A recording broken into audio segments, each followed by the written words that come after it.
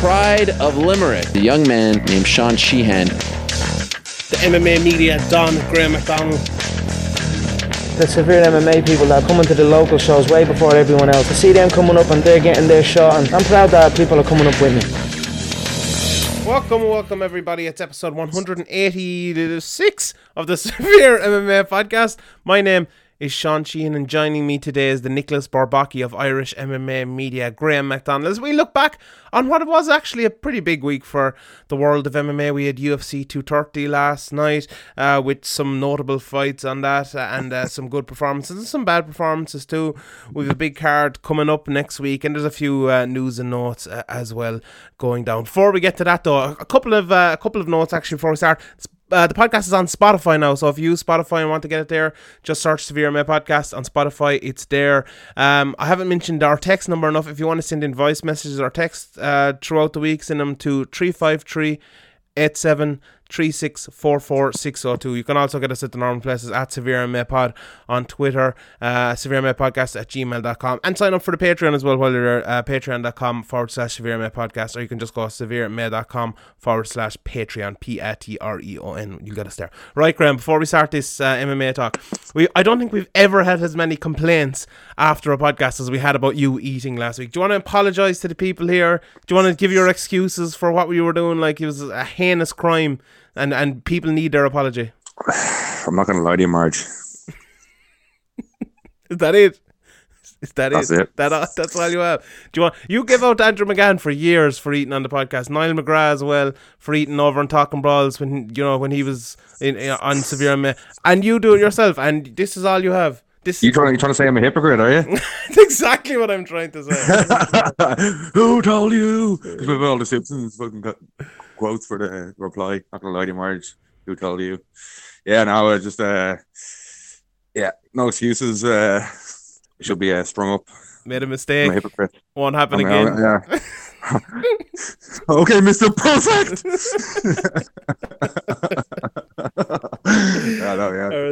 It won't happen again until the next time. These things happen in MMA. These things do happen in MMA. Go on, Gus Johnson there. Alright, but sure, look, these things do happen. Anyways, I suppose we better get into MMA, and we're going to obviously talk about the fights last night and the fights next week as well, and then answer your questions at the end. I suppose Daniel Cormier versus Derek Lewis is the first thing to talk about, and after watching single this, legs are back. they really are. We'll get into the fight in a second, but after watching this, Philip O'Connor sent me a message, and he was like, it wasn't called a disgrace or anything, and I'm sure he'll talk about it in his own podcast and stuff, but he was saying like, that was not really much of a fight, was it? And I was like, I agreed, and then I was like, but it was kind of good business. I went to be Conor McGregor on it, like, in the third round talking to Habib or whatever it was. This is just business. It kind of was that, wasn't it? The UFC needed a main event. Derek Lewis got paid, Daniel Cormier got paid, and the fight went the way everyone kind of knew it would go. That's kind of what happened here last night, wasn't it? Yeah, Derek Lewis, he always looks terrible. Mm-hmm. It's nothing new. He looks terrible until Donkey Kong knocks out some guy with like punch out of nowhere while he has his hands on his knees. But as we said, we were kind of joking before, being like, oh, how's he going to win? But we kind of said, no, this time, honestly, there's no way he's going to win. And he looked terrible and didn't win, and he just got taken down so easily when Cormier wanted to take him down, and it was as easy as it looked on paper for Daniel Cormier. And Derek Lewis is a good fighter. He's a good fighter, but for a title shot, it just shows how weak the heavyweight division is at the moment, really. Yeah, I think it's a weird fight because we talk about Daniel Cormier a lot, and it's a weird prism we look at Daniel Cormier through, because we look at him through the prism of a guy who's lost to John Jones once and a no contest in the second one where he got knocked out, and the fight was brought back or whatever.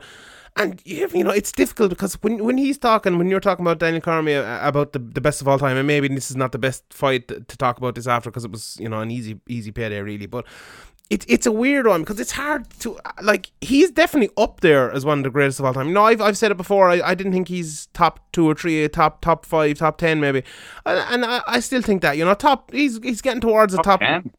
I'd say he's top 10. But I think he's getting towards the top 5 now. I think I think really what last night showed was you know, obviously the levels of fighting, but the level of which Daniel Cormier actually is, the way he can just make an easy night of Derek Lewis. And we joked about it and stuff, but Derek Lewis was 9-1 against guys, and you know, he's beaten some good guys. You know, Volkov was on an absolute tear, you know, and he beat him, came in and knocked him out. Like, Daniel Cormier made it really look easy, maybe easier than it actually should have been. Now, you know, most people in when people when Volkov and Derek Lewis are having like what turned into like a tender fight for the title shot, it just you know, he's a guy who he had the belt temporarily in Bellator, but like was very limited. And then you have Derek Lewis. Obviously, you're saying he's 8-1 or 9-1. That just says how bad this division is at the moment. Really, I think that is true as well. But I think looking at Daniel Cormier, like, you look at his striking, look at his wrestling, look at the in between bits. He's really good. Like, he is really good. Maybe we don't give him enough of a shine because of that prism I talked about. We look through, because we always look at John Jones. Now, if we leave John Jones out of it for a second and look at the greatness Daniel Cormier. Can you leave the guy out of it? I don't know. But if we just do it for a second, you know, we're looking at it overall. If we're just analysing Daniel Cormier as a fighter, right? Okay, we know he's wrestling. Let's forget about that. We know how great that is, and no one can doubt that. But I think he's striking, and the way he's defensively so good, and the way he does it has to be applauded. Like, and we'll talk about Jacare as well last night. I thought he looked really good on the field as well. But Cormier, like, the way Cormier defends strikes is basically he uses his quickness, his speed, his athleticism just to kind of back out of strikes. When he sees strikes coming, he just gets away straight away. You know, when he's coming in, he comes in low, ducks over the top. It's a very kind of wrestling based striking, because when he strikes, he kind of always gives him maybe a little bit of hint that he's going to wrestle, and then when he wrestles, he almost always sets it up with strikes. There's always the 2 jabs coming in, and then he gets you against the fence and takes you down. Almost always. You know that he can do things. He can clinch in the middle of the cage as well and push you against the fence or whatever he needs to do. But like, the way he uses his wrestling to set up his striking, and the way he uses his striking to set up his wrestling, for someone who is an Olympic level wrestler, I think he's absolutely phenomenal. And you know, we need to give him credit for that, and talk about that, and how good he is, and you know, and how excellent he has become as an MMA fighter. And you know, it can be lost a little bit because of Jones, and that's kind of the point I'm making. That we need to maybe appreciate Daniel Cormier a bit more, and you know, myself included. I maybe haven't appreciated him as much as the next guy. But like, what do you think about that? Do you think, like, how good do you actually think Daniel Cormier is? Well, he's clearly really good. Like, he's got 2 belts, but I think maybe what he doesn't have, like, the highlight. You can't really put a highlight reel of like a big like head kick or like a real snap on his punches. It's just kind of scrappy, and there's a lot of pressure, and he kind of just wears guys down and kind of walk. I think the John Jones second fight was a good example of it, where he ate a lot of shots, but he just walked through them and kept pressuring John. And he gave him some trouble in the first round. Okay, he got knocked out in the second, but and there was a lot of circumstances around that, like, you know, the towel. Was it that the fight where he made away with the towel, or was that the one before? Was that the Volkov fight or the Jones fight? Yeah. I don't think it was the Jones fight. Anyway, there was circumstances around that with Jones drug test and all that stuff as well. So I think because there's not that, like, wow, Anderson Silva front kick or the real highlight reel moments, that people don't appreciate him as much casually. And I think he's a little bit overrated, probably. People are saying, oh, he's the best of all time, but he's definitely up there. And my thinking is, if you're the best now, you're probably nearly always the best of all time. With how quickly the sport is advancing, even in soccer and all, like, you know, Messi versus Maradona, like, there's no comparison. Like, you know, the guy's a million times better. Like, it's kind of like that, but it's really hard in the pound for pound kind of thinking, because it's like, is it just achievements, and is it just who you've beaten and their records, or it just depends on how people view that and what their opinion on pound for pound or best of all time is, what it actually means, and what the criteria for it are. Yeah, it's an odd one as well, because I think skill for skill, it's definitely Demetrius Johnson without too much argument in that one. I think he's by far the best skill for skill. If you're looking at who they fought, the level of competition, I think it's John Jones by far. But Daniel Cormier is coming maybe in behind that then, but with GSP as well. And you have to kind of look at it for the era as well, I think. But you look at John Jones then. Do you though? You have to look at it for the era. I don't know if you do. I think you do. I really think you do. When you're talking about the greatest of all time, you can only judge them in their era. Like, I don't think you can judge, Matt Hughes fighting against Tyron Woodley. I don't think that's fair. I think you can say obviously Tyron Woodley would destroy Matt Hughes and he's a way better fighter, but I don't think you can take away Matt Hughes' greatness by the people he beat and whoever wants to be, not just great and best. Like is there like that's what I think the difference are they is. the same thing? Are they not? No, I don't think there is. Yeah, but like the thing about Din, the kind of the point on Jones, like. You can say Jones is better than him, but then Jones has failed 2 drugs tests as well, especially this last one. People kind of maybe getting it twisted that he got off with USADA. He didn't really get off with USADA. They gave him 30 months off because he snitched, basically. So he didn't get off with USADA. He just... Alleged. No, he did. This is a fact. This is not allegedly. He did it. He did the 10.6.6. That is given substantial assistance to people. He told, he gave in people, he snitched on people. This is not a debate. This is what happened. This is what John Jones did. He can deny it all he wants. Malky Kawa can deny it all he wants, but that's a fact. That's why he got the 30 months off. So, he failed the drugs test. He has been convicted of a drugs test by USADA, and he's got off for this reason. He didn't get off because he didn't take drugs. So, if you're one of those people and, that's the rules in which we live, then I think you can take that away from John Jones. And if it's your desire to take John Jones out of the pound per pound rankings or out of the greatest all time rankings because of that, I can't disagree with that. For cheating, yeah. Yeah, for cheating. Yeah, but what about cheating in terms of, okay, drugs is different, and what about cheating in terms of not making weight and leaning on a towel? The argument we made there as well, or the argument of like Jose Aldo avoiding a drug test, is that the same as failing a drug test? Like, it's all cheating. The towel one is a bit different. I think the towel one is just kind of using. Well, making weight, making weight is one of the, like, a lot of fighters will tell you that's the hardest part of the fight camp is making weight, and when you miss it by 6-7 pounds and leaning on a towel, like, that's a big advantage. Like, if it wasn't such a big advantage, you would have made the weight. I'd blame the athletic commission for not pulling him up on that more than Cormier. Like, if you're not cheating, you're not trying. Like, But I think drugs are a little bit different. I think that Aldo thing was, and you've brought it up a lot, and you're dead right, because just because it gets buried. It does get buried. Yeah, it does. And like the GSP thing got buried. Like, I always bring it up. The GSP greasing his way to the title allegedly, according to the commission said he did it in the BJ Penn fight. Yeah. A lot of other fighters accused him. His Muay Thai coach Phil Nurse put Vaseline on him, and when they came over being like, "What's that?" He dropped the Vaseline on the ground for everybody to see. Mm-hmm.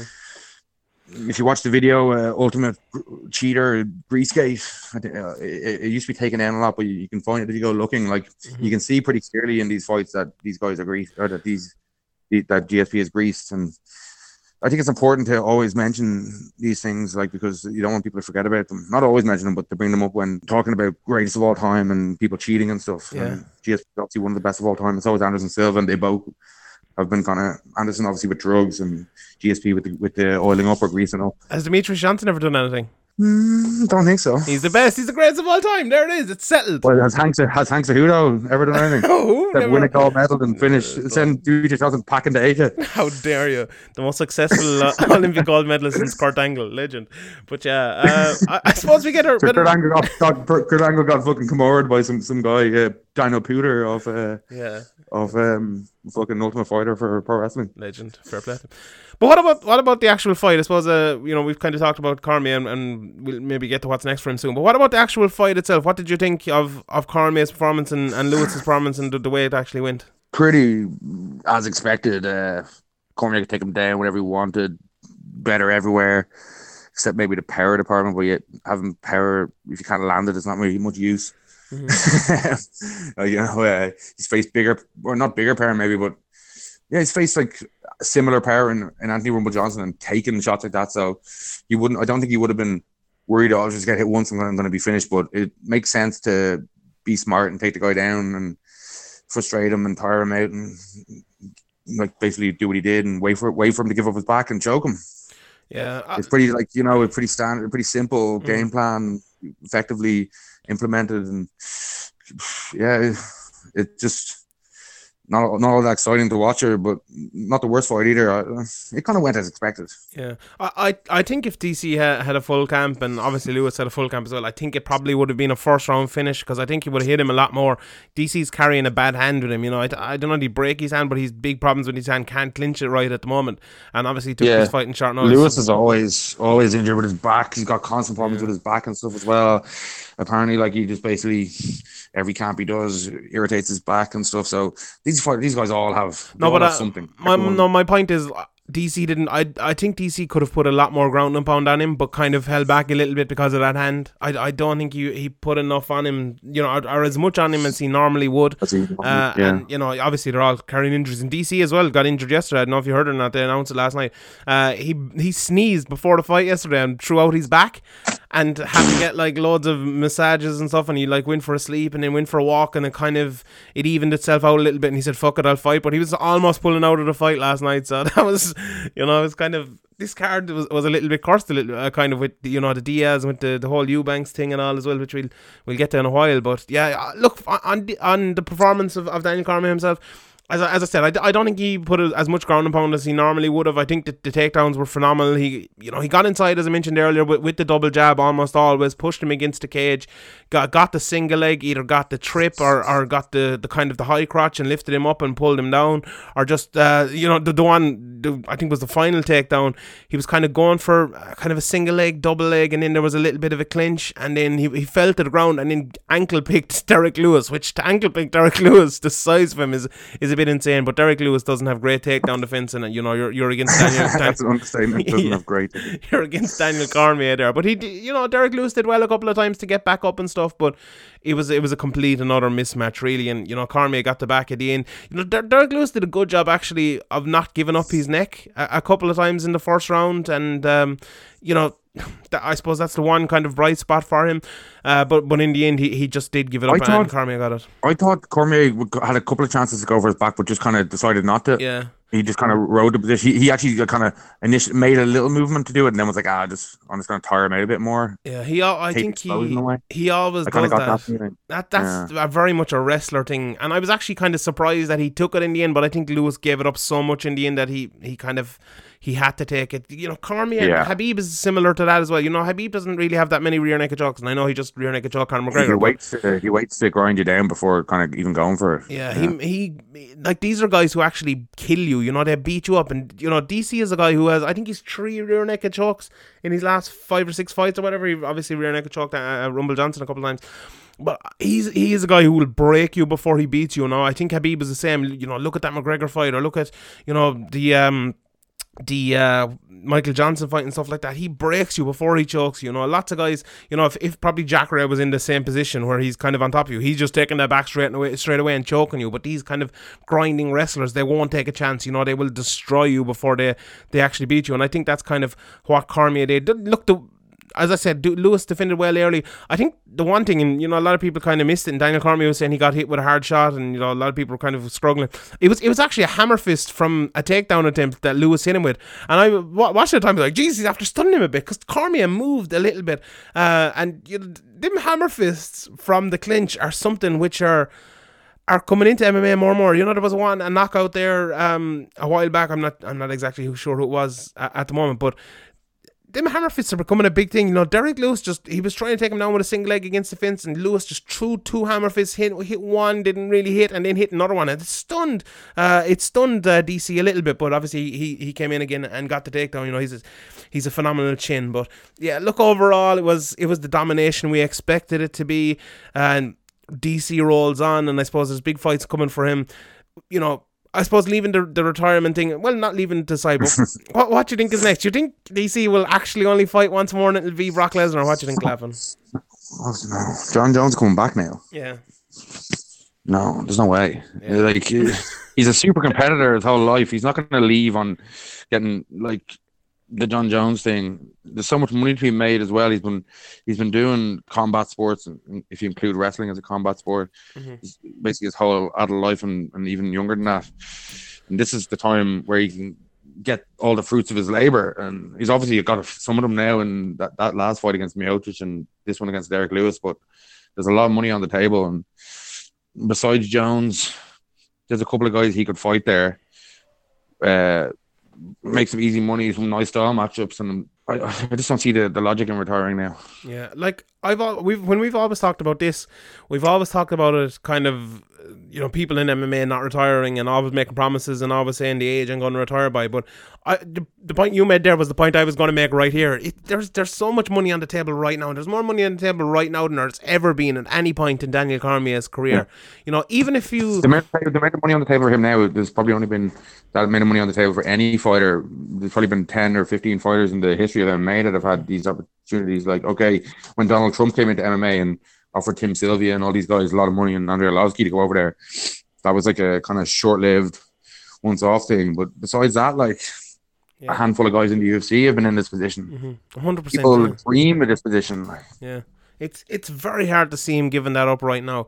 Especially, okay, look, we'll talk about the Brock Lesnar thing in a second, but the whole John Jones thing, like, it's a weird one because Daniel Cormier is the light heavyweight champion. Jones is maybe the light heavyweight champion come the end of the year. He's fighting Alexander Gustafsson. And then you reach a position where, is it going to be Jones versus DC again for the light heavyweight title? DC has said last night that he can make light heavyweight. Heavyweight title. Yeah, that's the point I'm kind of getting to. Like, DC said last night he can get to 205 again. But do you want to see that fight at 205 again? Do you like John Jones beat him twice? Okay, the second time he was on drugs or whatever, but he knocked him out. He still knocked him out. That's the reality of it. He beat him once anyway. Like, is that a fight we really want to see again at light heavyweight? Like, I think that fight only makes sense promotionally and sportingly and everything if he fights for the heavyweight title. DC is the undisputed heavyweight title. There's nobody can come in and say he's only a placeholder holding my belt for that title. That's DC's title.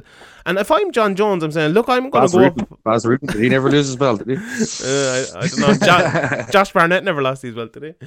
But anyway, if I'm John Jones, I'm saying, look, I want to go up there and beat DC at heavyweight. I want to take that title off him, and I've already taken the light heavyweight title off him. Let's say if he beats Gustafsson, I want to go up to heavyweight and I want to beat DC. And imagine if he gives that speech in 2 months' time when the Brock Lesnar fight has already been announced for DC. Let's say for March, and then John Jones shows up in March and DC beats Brock Lesnar, and John Jones comes into the cage.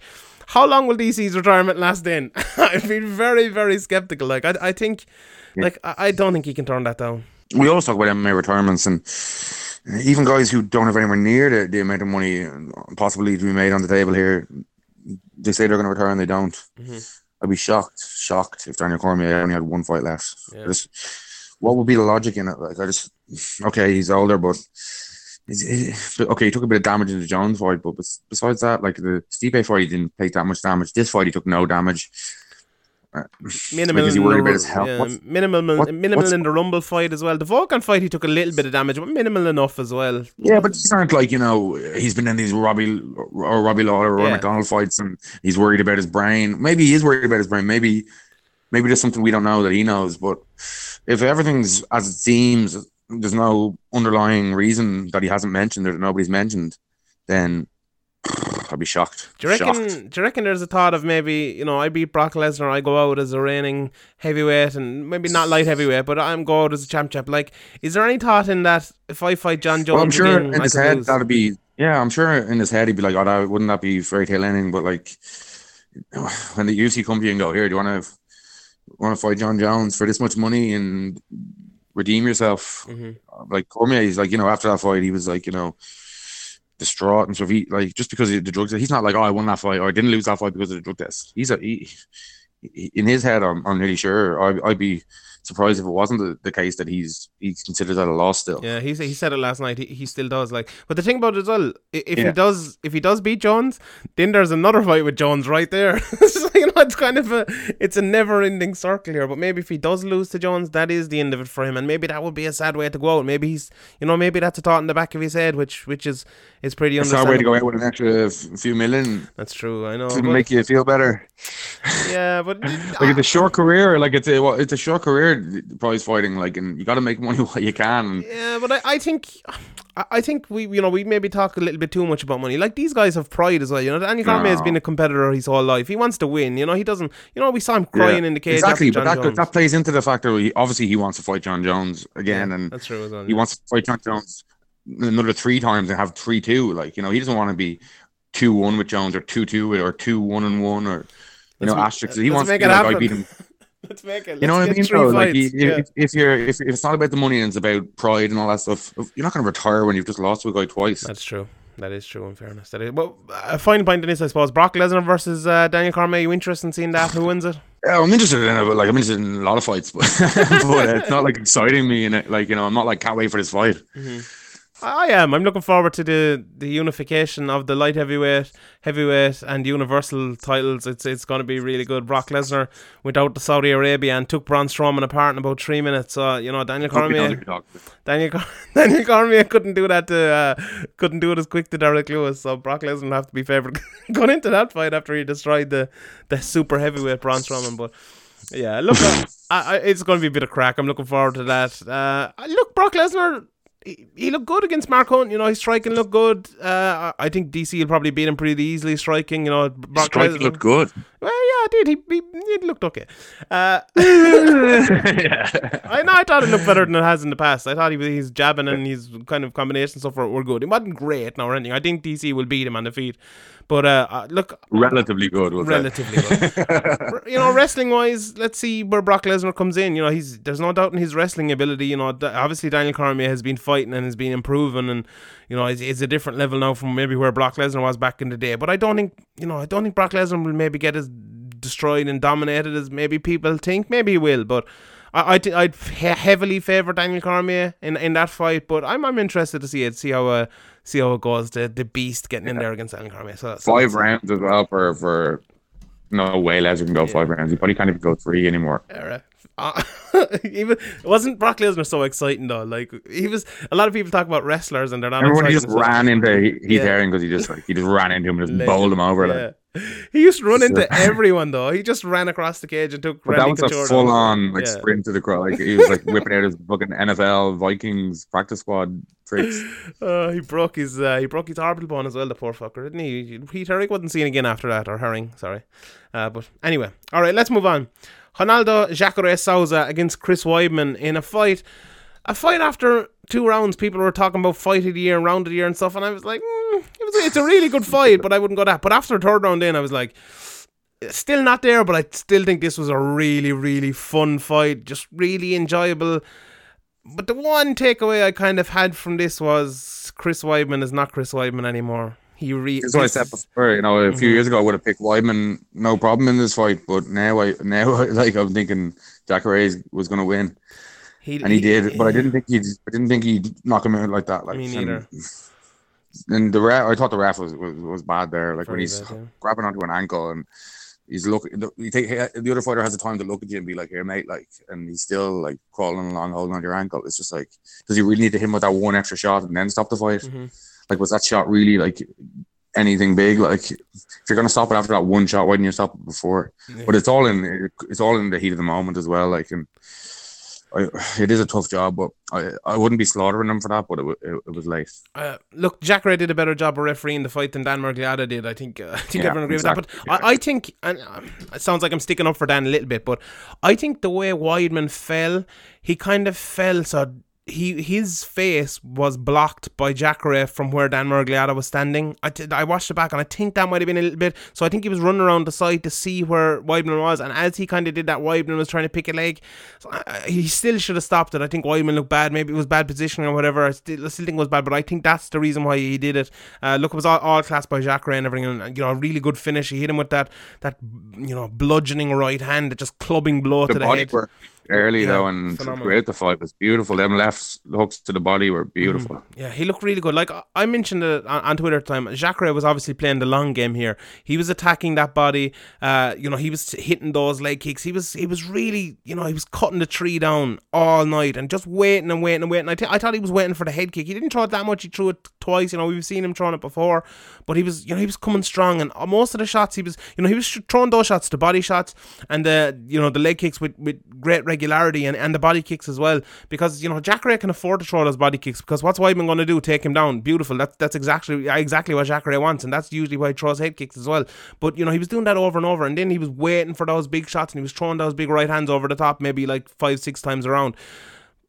But for Weidman, and I think the reason he attacked Weidman in the body was Weidman is not what he used to look like. Weidman used to look like a guy who we thought, good geez, how is this guy making 185? How is, he's really muscly and everything like that. And, there's there's a lot of factors you can say why he's changed and why he's not like that anymore. A lot of people might, they might point to USADA, and if you want to do that, fair enough. And I'm not doing that. But I was thinking about it, like, maybe it's what? I'm not doing that. I'm not doing that. Well, maybe it's an IV thing. Maybe Cormier or Weidman used to like to rehydrate with the IV and feels like it's not the same rehydrating without the IV, and decides I'm going to drop a lot of weight, a lot of muscle, and come in at a lot lower weight, not have to cut too much weight, and then not have to replenish too much weight. Maybe that's something, maybe it's something like that. But the weight thing, if that was really a factor, maybe Weidman's a really, really honest guy. He doesn't want to do that, but I'd be surprised if guys aren't just using,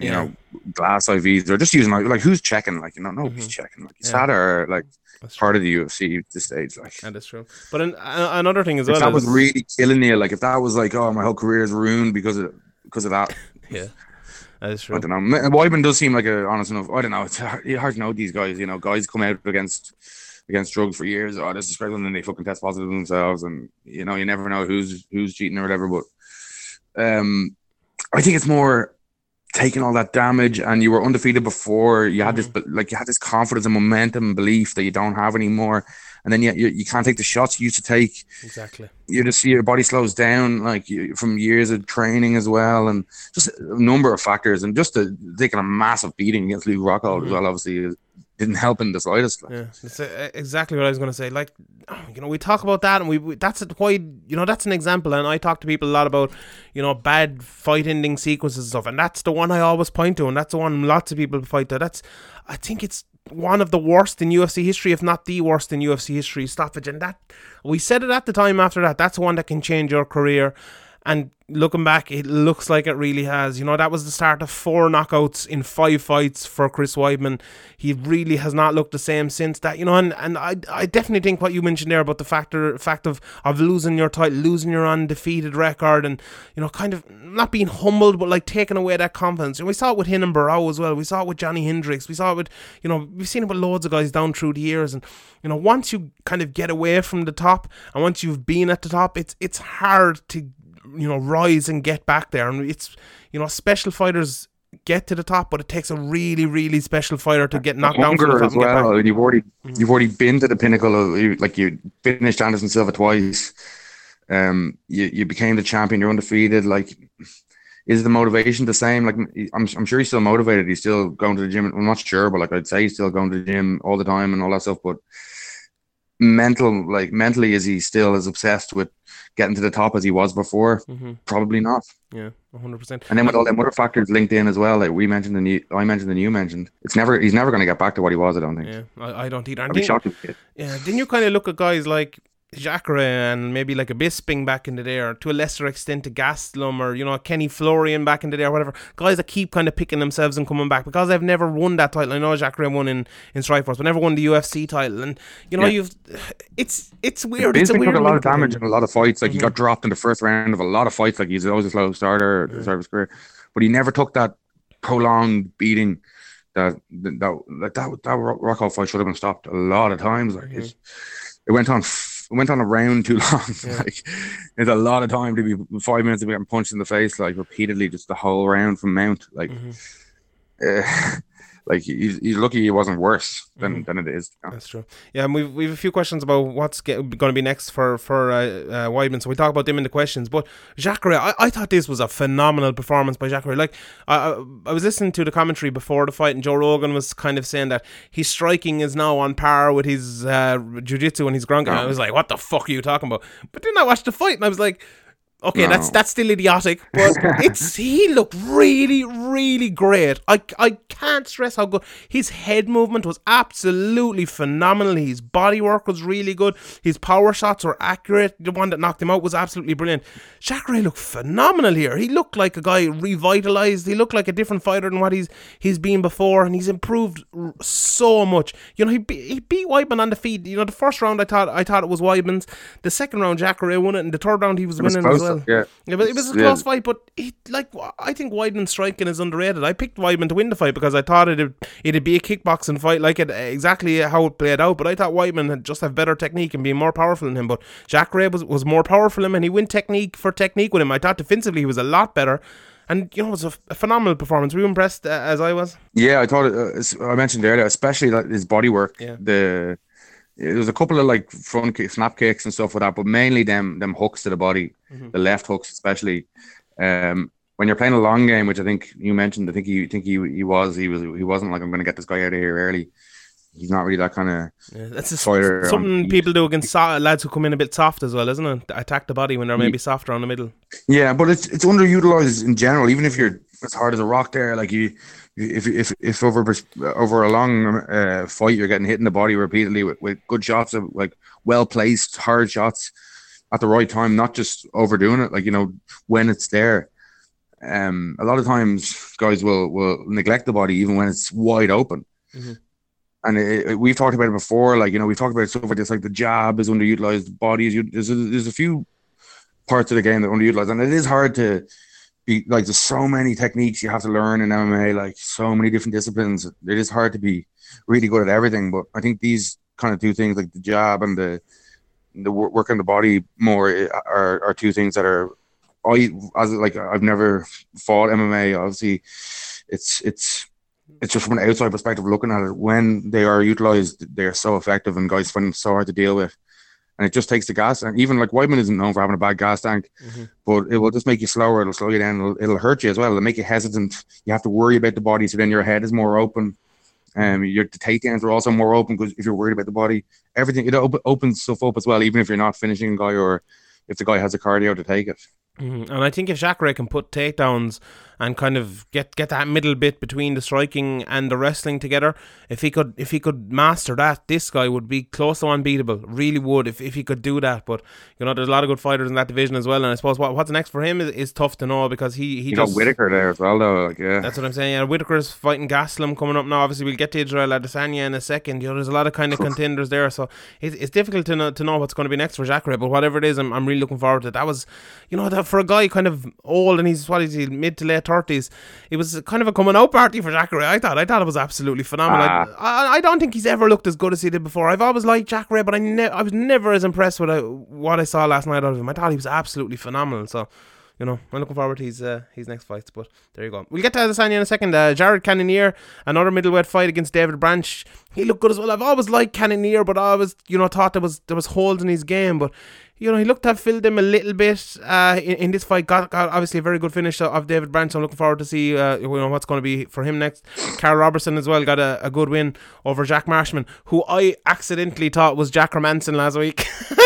Yeah, I was like, you're a big fan of him. I was like, you said that. I was going to say something. I was like, maybe he is. I don't know. I never heard this before.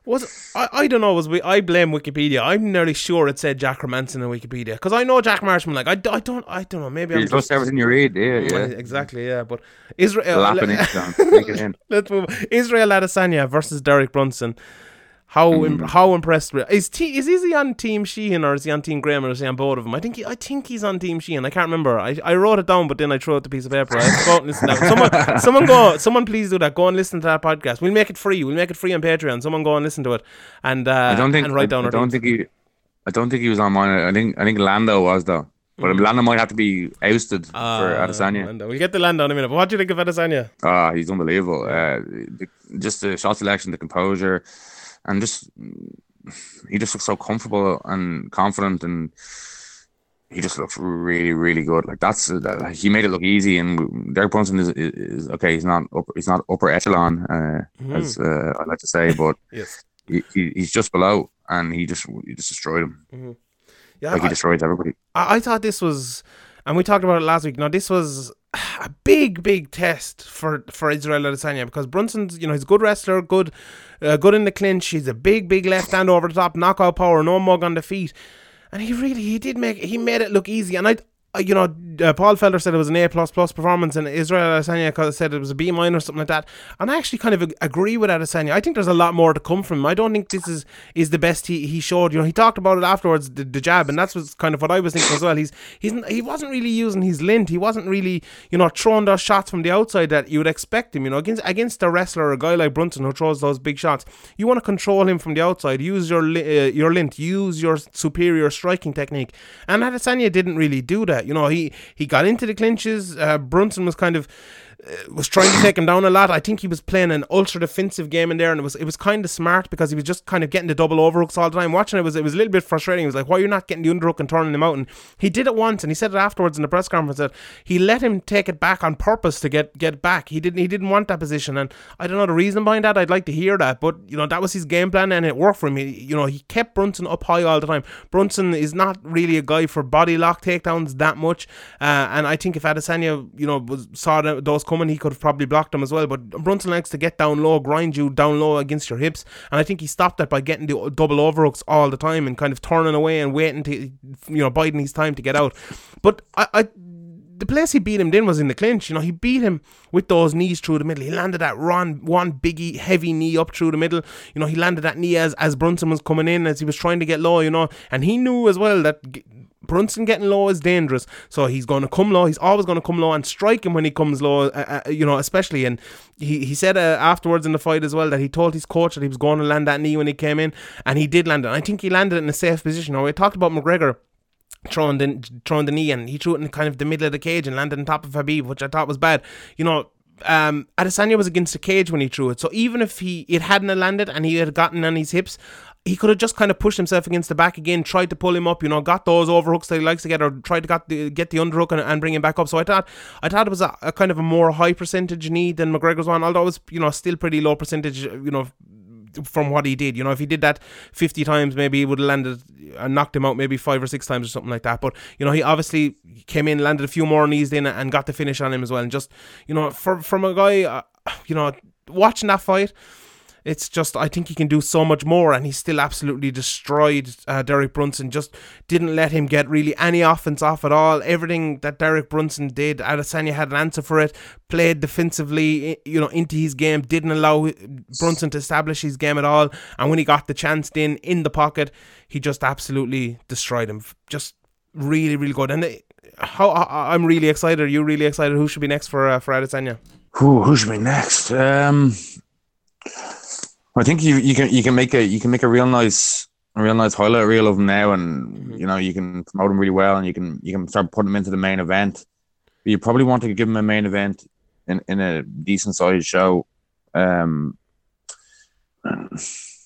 at the division; like he's already beaten Derek Brunson's pretty high up in the division. You're kind of looking at guys who are upper echelon after that, and maybe it's too soon.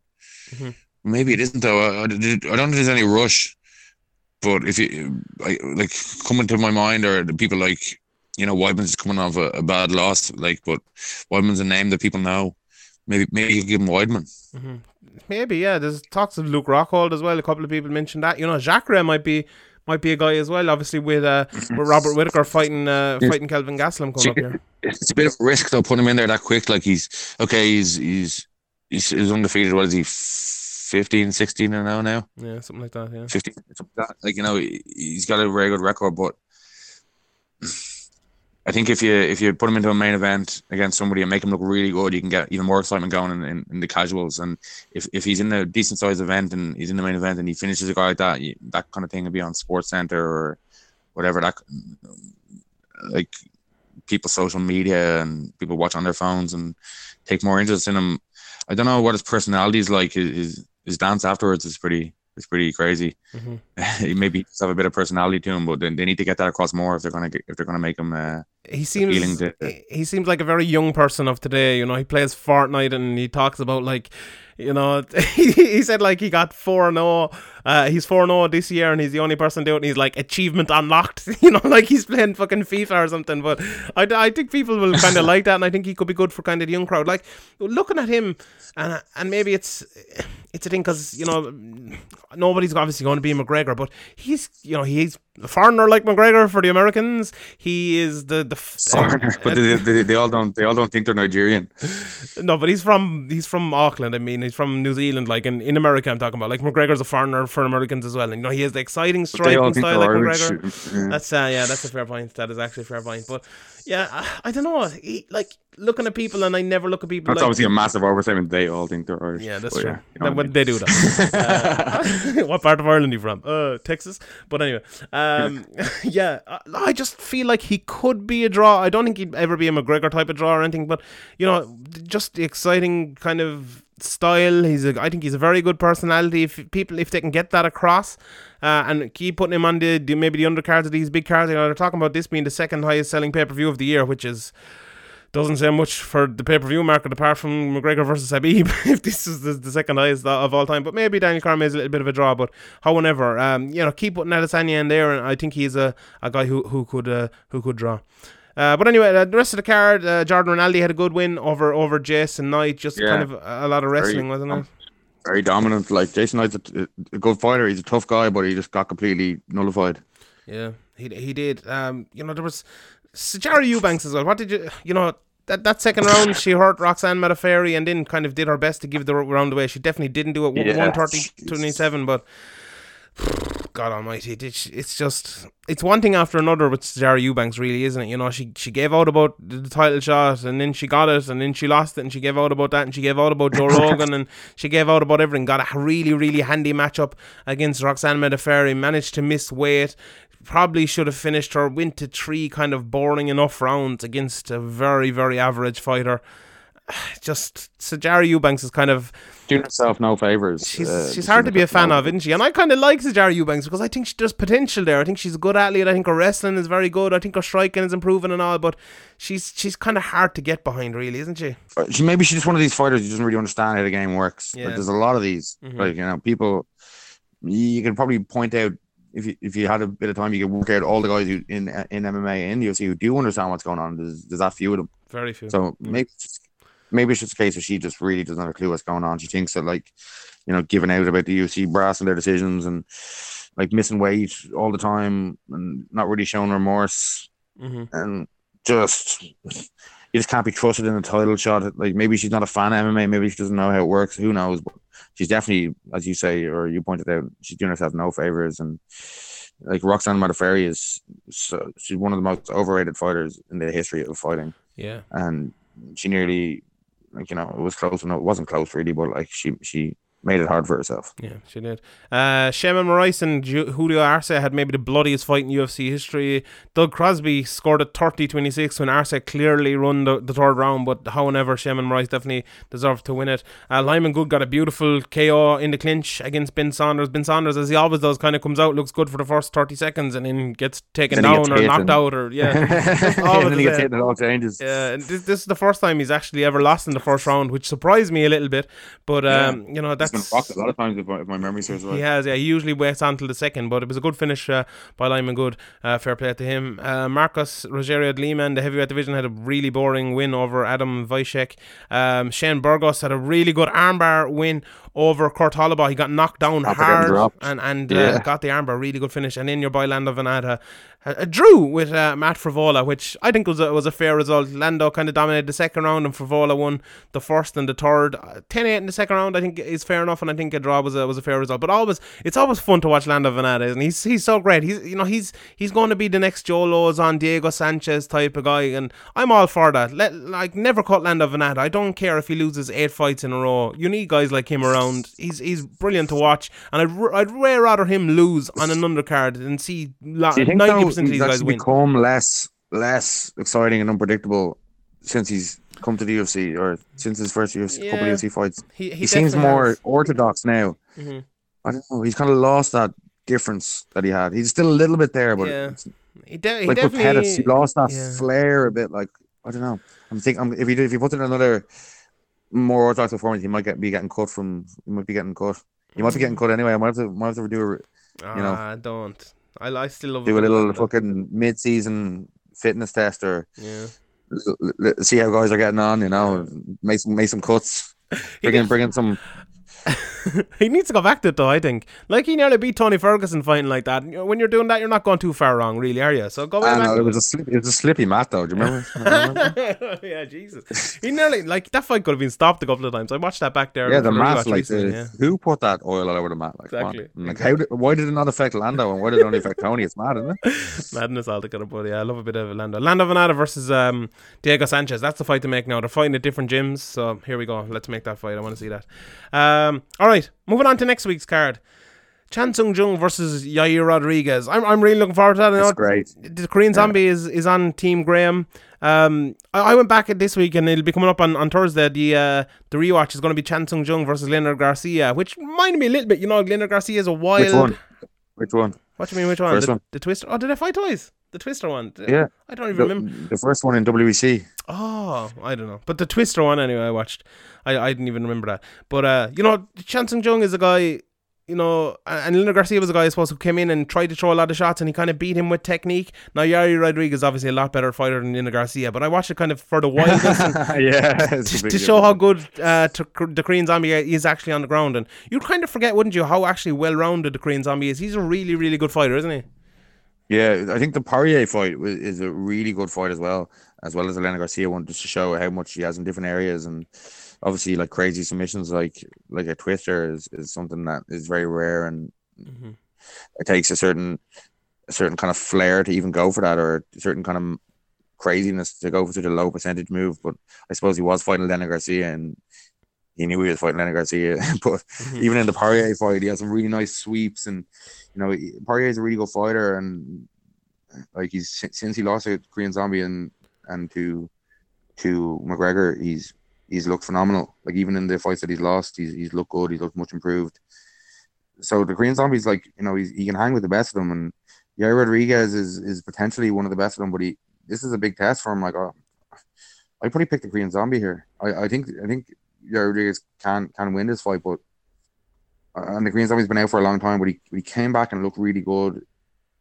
Okay, the first maybe minute of that fight, he looked a bit rusty, but he came into the fight nicely and got the finish. The only thing that make me hesitant on picking the Korean Zombie is the time off and how quick the game changes. And I don't we haven't heard much from him. Like, what was he doing when he was in the military? Was he still training the whole time? I think he was. Yeah. I think he was in like a combat thing, wasn't he? And he came back. Yeah, but like, was he training like on the cutting edge of like the latest shit, or was he showing people how to do basic techniques? You know what I mean? Yeah, it's true. And I suppose, like, obviously he came back against Dennis Bermudez, as you mentioned there, in February last year. The last time Yair Rodriguez fought was May last year, when he beat Frankie Edgar, or when he lost to Frankie Edgar, sorry. So they're both, 20 months, 18 months as well. You could look like fucking Francis Ngannou. Looked maybe not that bad, but like he could look like a fighter after first loss in a long time, or first loss in ever. I don't think the 18 months will do him much harm, though. I think, like, if he's gone back and done the right things in those 18 months, it could be very good for Yair Rodriguez. This is a huge fight for him. It's a huge fight for both guys, really, because the Korean Zombie is still there or thereabouts. Dennis Bermudez, he's a win over Max Holloway. I know it was a good while ago now, but Dennis Bermudez is, and it was a win. Oh, let's not forget that. Yeah, but are you going full Demetrius Johnson, Henry Cejudo there? Yeah, you are. But anyway, but is it not Delaney, the Irish FAI? Don't forget that. I'm going to meet the Queen tomorrow. Don't forget that. What's that about? Like second captains, I think it's John Delaney just being up his own hole. Oh yeah, fair play. Never mind. You don't understand what we're talking about. Irish soccer. I don't even know what you're fucking talking about. But anyway, I'm looking forward to that fight. I'd probably pick Chan Sung Jung as well. But interesting to see how Yair Rodriguez looks. Like, if Yair Rodriguez comes back and he looks better than he ever has, he'd more than likely win. But I think the Korean Zombie is a really good fighter, and loves the battle as well, and loves the war, and loves when people come straight at him and try to go hard at him, which Yair Rodriguez might do. So I think I hope it goes a few rounds, because if it does, it's probably going to be really, really exciting. And another really, really exciting fight which could go down is Donald Cerrone versus Mike Perry in the co-main event. You have a lot of feelings about Donald Cerrone, good and bad. How do you see this one going? I have a lot of feelings about Donald Cerrone. You do, yeah. What do you mean by that? You don't really rate him that much, but still think he's okay, and stuff. Yeah, no, he's a good fighter, but he's just not. Like, people were like, "Oh, he's gonna win the belt, or he's gonna beat this guy or that guy, and he's gonna make a run at welterweight title." It's like, relax. Like, I know he's a good character and he's funny and relax. He has some good, like, that, like, finish of Rick Story is one of the most beautiful combinations ever. Like, he's definitely in no way not a good fighter, but there's levels to this shit. And he's not at the top level, but neither is Perry. So what level is Perry at? Like, is he at a similar level to Don Cerrone, or is he a level above or below? I'd say Cerrone's probably more well-rounded, but Cerrone has a mental problem. I think a lot of Cerrone's problems are mental, and it's hard to know which Cerrone's going to show up I think it's very important for Cerrone early not to get hit in the face repeatedly. If that happens, if he gets hit in the face repeatedly early in the fight, he just falls to pieces like immediately. Yeah. Like, so it's very hard to pick Donald Cerrone fights unless if he's fighting an upper echelon guy, you can just pick against him immediately. But if he's fighting somebody at his level, around his level, then it's very hard to know which Cerrone's going to show up. Yeah, I think Mike Perry's too stupid to have mental problems, to be honest. I think he'll ignorance is bliss, as they say. Ignorance definitely is bliss. I don't know. I find it hard to see this one. As you said there, I think Cerrone is a better tactician, a better technician. I think he's a good fighter, not the best in the world, obviously. But Mike Perry isn't. I think Mike Perry is. I think Mike Perry is horrendously overrated. I think he's a big right hand, or big left hand, sorry, and big right hand as well. Obviously, comes in behind it, and I think he could probably knock out Donald Cerrone. But I think if this goes beyond a couple of rounds, I'd maybe fancy Cerrone. But don't forget as well, Cerrone's a good grappler and a good wrestler as well. You know, he took down Darren Till, and Mike Perry is not a great wrestler, not a great grappler. I think Cerrone, if he decides to go in there and take him down and lay on him for 2 or 3 rounds, which he has done before, don't forget that. Yeah, a couple of times he's mixed it up, and that's been the game plan from the offset. Yeah, I think that's a way he can win this fight, and I think if he does that, I think he might win this fight. But yeah, obviously, you know, you talk about the mental there again. You know, this is the whole Jackson Winklejohn thing. Mike Perry has gone with Winklejohn now, and Donald Cerrone's kind of moved away from him, and you know, maybe that'll play into Donald Cerrone's mind. He's very fragile mentally, as he's admitted himself. So you know, it's really a tough one to pick. I'm not 100% sure who will win that one, but it should be fun anyway. Raquel Pennington then versus Jermaine Durandamy. Obviously, Jermaine the first ever women's 145 pound champion against Raquel Pennington, who is a very good fighter and, you know, fought for the title, has improved an awful lot recently. Durandamy is only a slight favourite in that one. I think she's going to win this one. Yeah, she's going to be huge compared to Pennington, and she's better, a lot better on the feet, and her takedown defense is decent. I think this is Durandamy's fight to lose. Yeah, I agree. I think she'll win as well. Joseph Benavidez, Ray Borg as well. Could be one of the last ever flyweight fights. Looking forward to that. That's a phenomenal fight. Ashley Oder, Amanda Cooper on the prelims. My boy Beneil Dariush coming back again. As I called him this week, the worst, best fighter in the world, Beneil Dariush, is fighting Thiago Moises. So he'll probably dominate and get knocked out again. It seems like he can't take a shot. Yeah. So there you go. Anyway, before we get to the questions, London was announced for March 16th. Good to see the UFC coming back. Depends. Like it announced the main event and a couple of the fights first. Look, like people come, like, you know, you can only so many times you can put on terrible events in EMEA before, or in Europe and Asia before people will be not excited. They rush out and get the tickets. But maybe they will always do that though. There's so many people in London. You know, people are always going to buy the tickets no matter what's on. They'll just buy it for the UFC. I don't think that'll ever change. And I think I wrote an article about this for Sherdog last year, I think, or maybe the year before, and you know, talked about that. It's they'll continue to buy them, so the UFC will continue to put on shitty enough fights. And you know, we might get Darren Till against.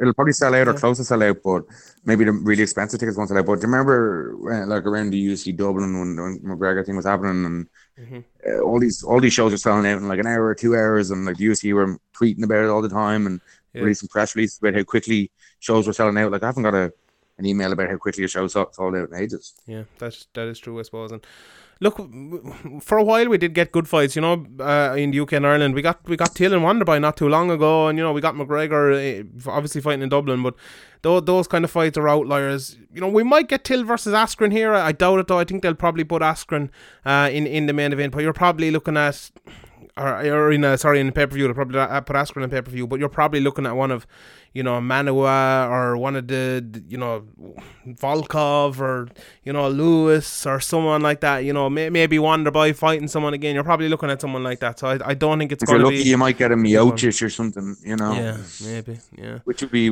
probably the best thing you could hope for. Like I really don't understand why they don't. You know, they don't put like the 115 pound title on fight nights like this, or the 125 pound title. The Barrett and McDonald fight, and it didn't really seem to make a difference. Yeah, but do it anyway. Like, London is a big market. Like, the UFC is the only fucking brand in the world that treats London like a fight night. Well, this should be a big card. This is London. This is a media capital in the world. Like, they should be treating this like it is a big thing. Now, if Dublin. I think Dana got stung by putting a lot of money into London or into UK at the wrong time, kind of when they didn't have the British fighters, or the British fighters they did have are shit.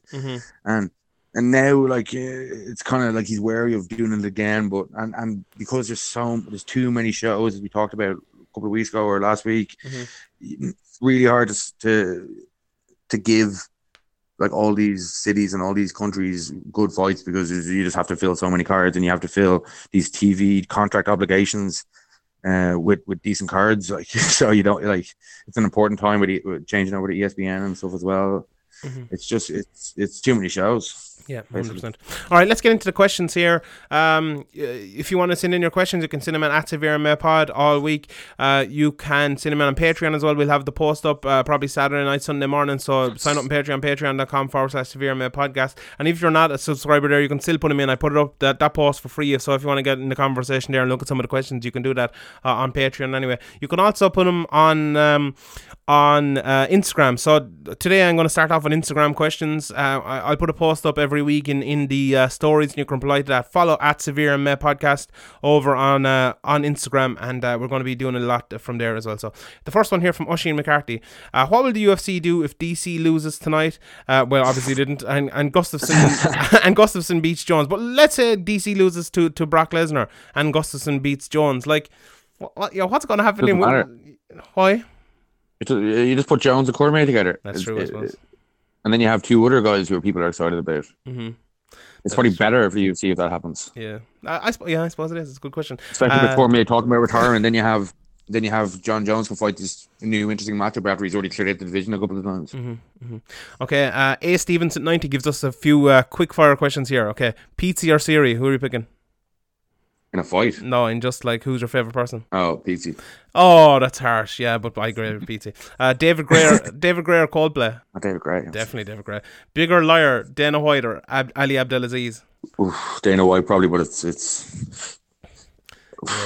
Jesus, I don't know. Like, we hear more lies from Dana White because he's more public, but yeah, there's a lot of both of them, but Dana White probably. Yeah, no, I'd say Ali. Hobnobs. But Dana White's job is to lie, like, you know, it's literally a fight promoter. Like, literally pretend like every fight is the biggest fight ever every fucking week. Like, Hobnobs. Like, everybody's a pound for pound king. He's a monster.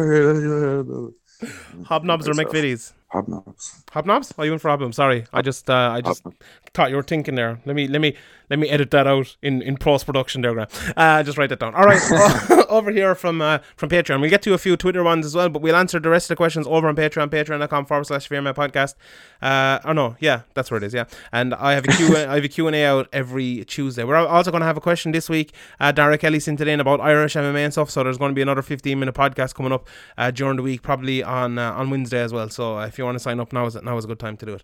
Okay, from Jacko, what's next for Weidman, especially after losing via TKO KO in the next 4 of his 5 fights? So we kind of did this for here. Like, Weidman, he's really in a tough position here, isn't he? Like, does he retire? I think he's a little bit too young to retire.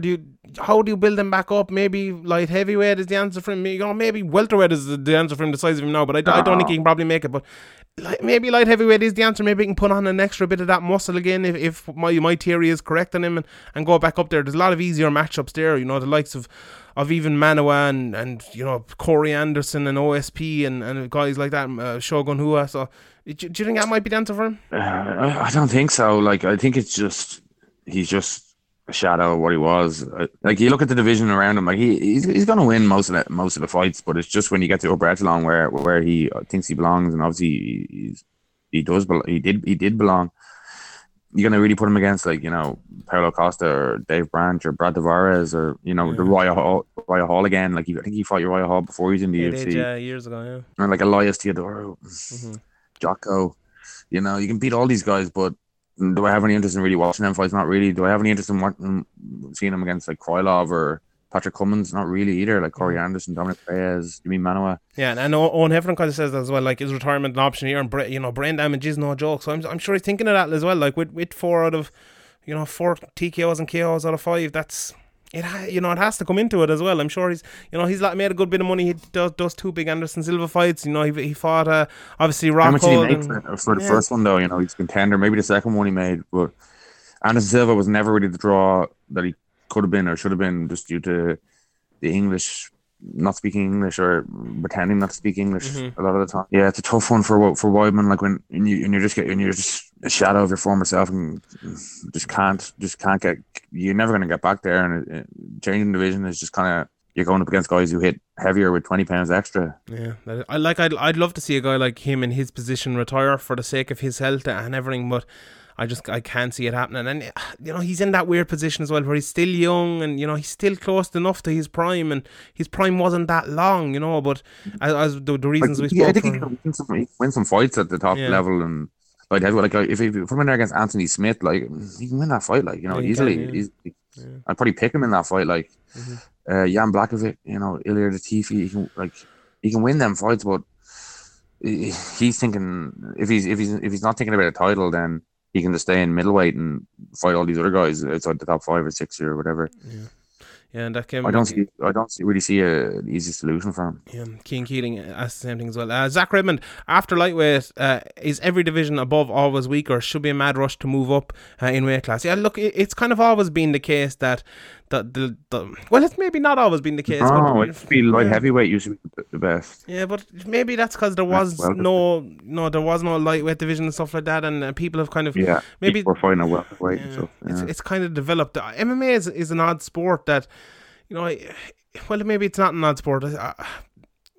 Athleticism is a big thing, but you don't really get that many big athletic guys there, and it's a point I've always kind of brought up as well. In America, that a lot of them play basketball and NBA or whatever, and we see a few coming through, like the likes of Matt Mitrione and OSP, and that what's his name, the dude now that beat up his wife, and what's his name, Greg Hardy.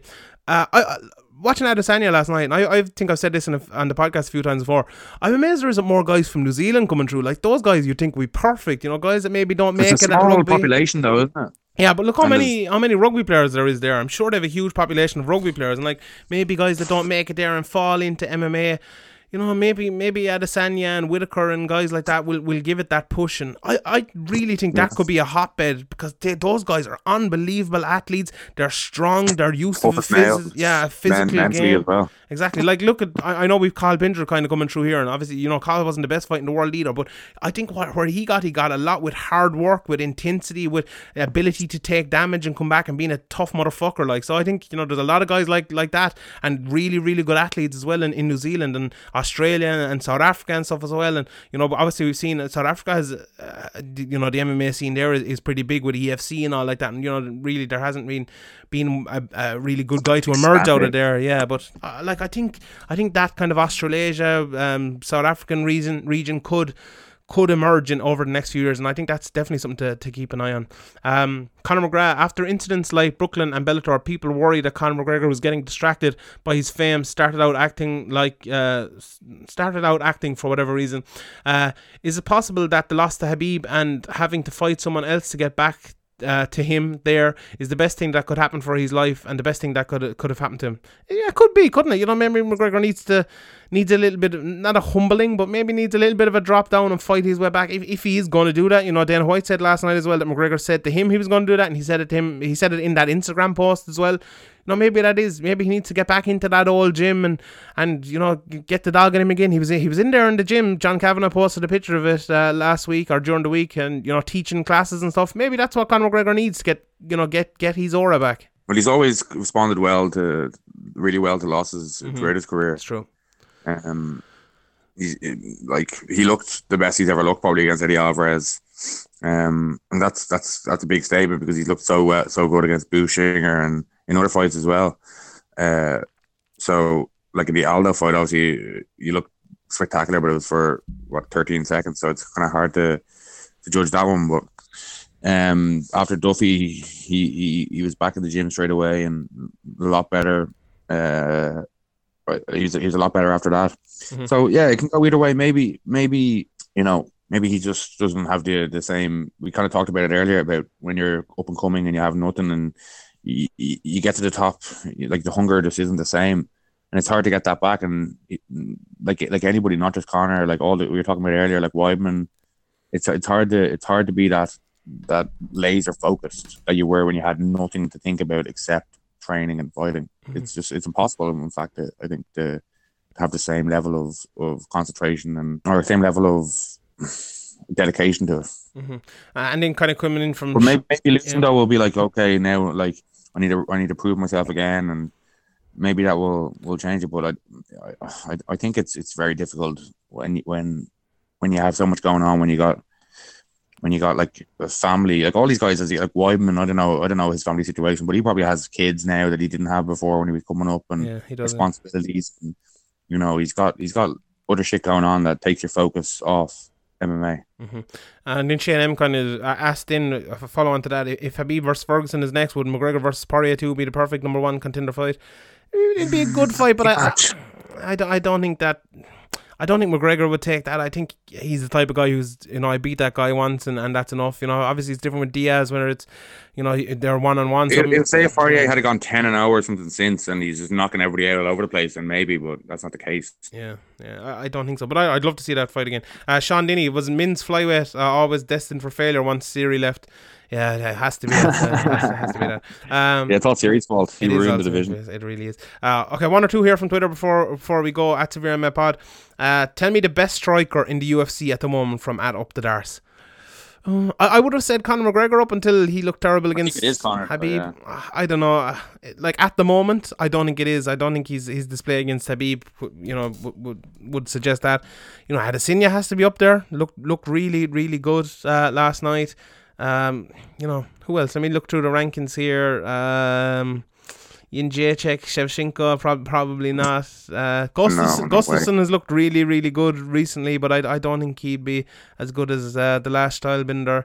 Max Holloway's striking has improved an awful lot. I think he's really, really good. Tony Ferguson's good, but I don't think he'd be the best. Barboza's striking is really good. Wonderboy obviously has to be up there. I'm going to go with Wonderboy. Obviously, my boy Wonderboy. TJ Dillashaw as well. Fantastic striker. I don't know. TJ Dillashaw. There, I'm going with TJ Dillashaw. What about that? Who do you think? McGregor still, of course. Right now, I think it is McGregor, but I can understand the arguments against it now because of that. But I think just the displays in the past against people like Holloway, like and Eddie Alvarez and Aldo, you know, obviously have to go out there and reclaim his position. Like if there was like a title for best striker, it would be disputed now and not undisputed. But I could see, like before I would have said it with no hesitation, but now I say it with a bit of hesitation. Yeah. At Kiwi Lewis, what's the difference between Branch and Askren? Asking for a friend.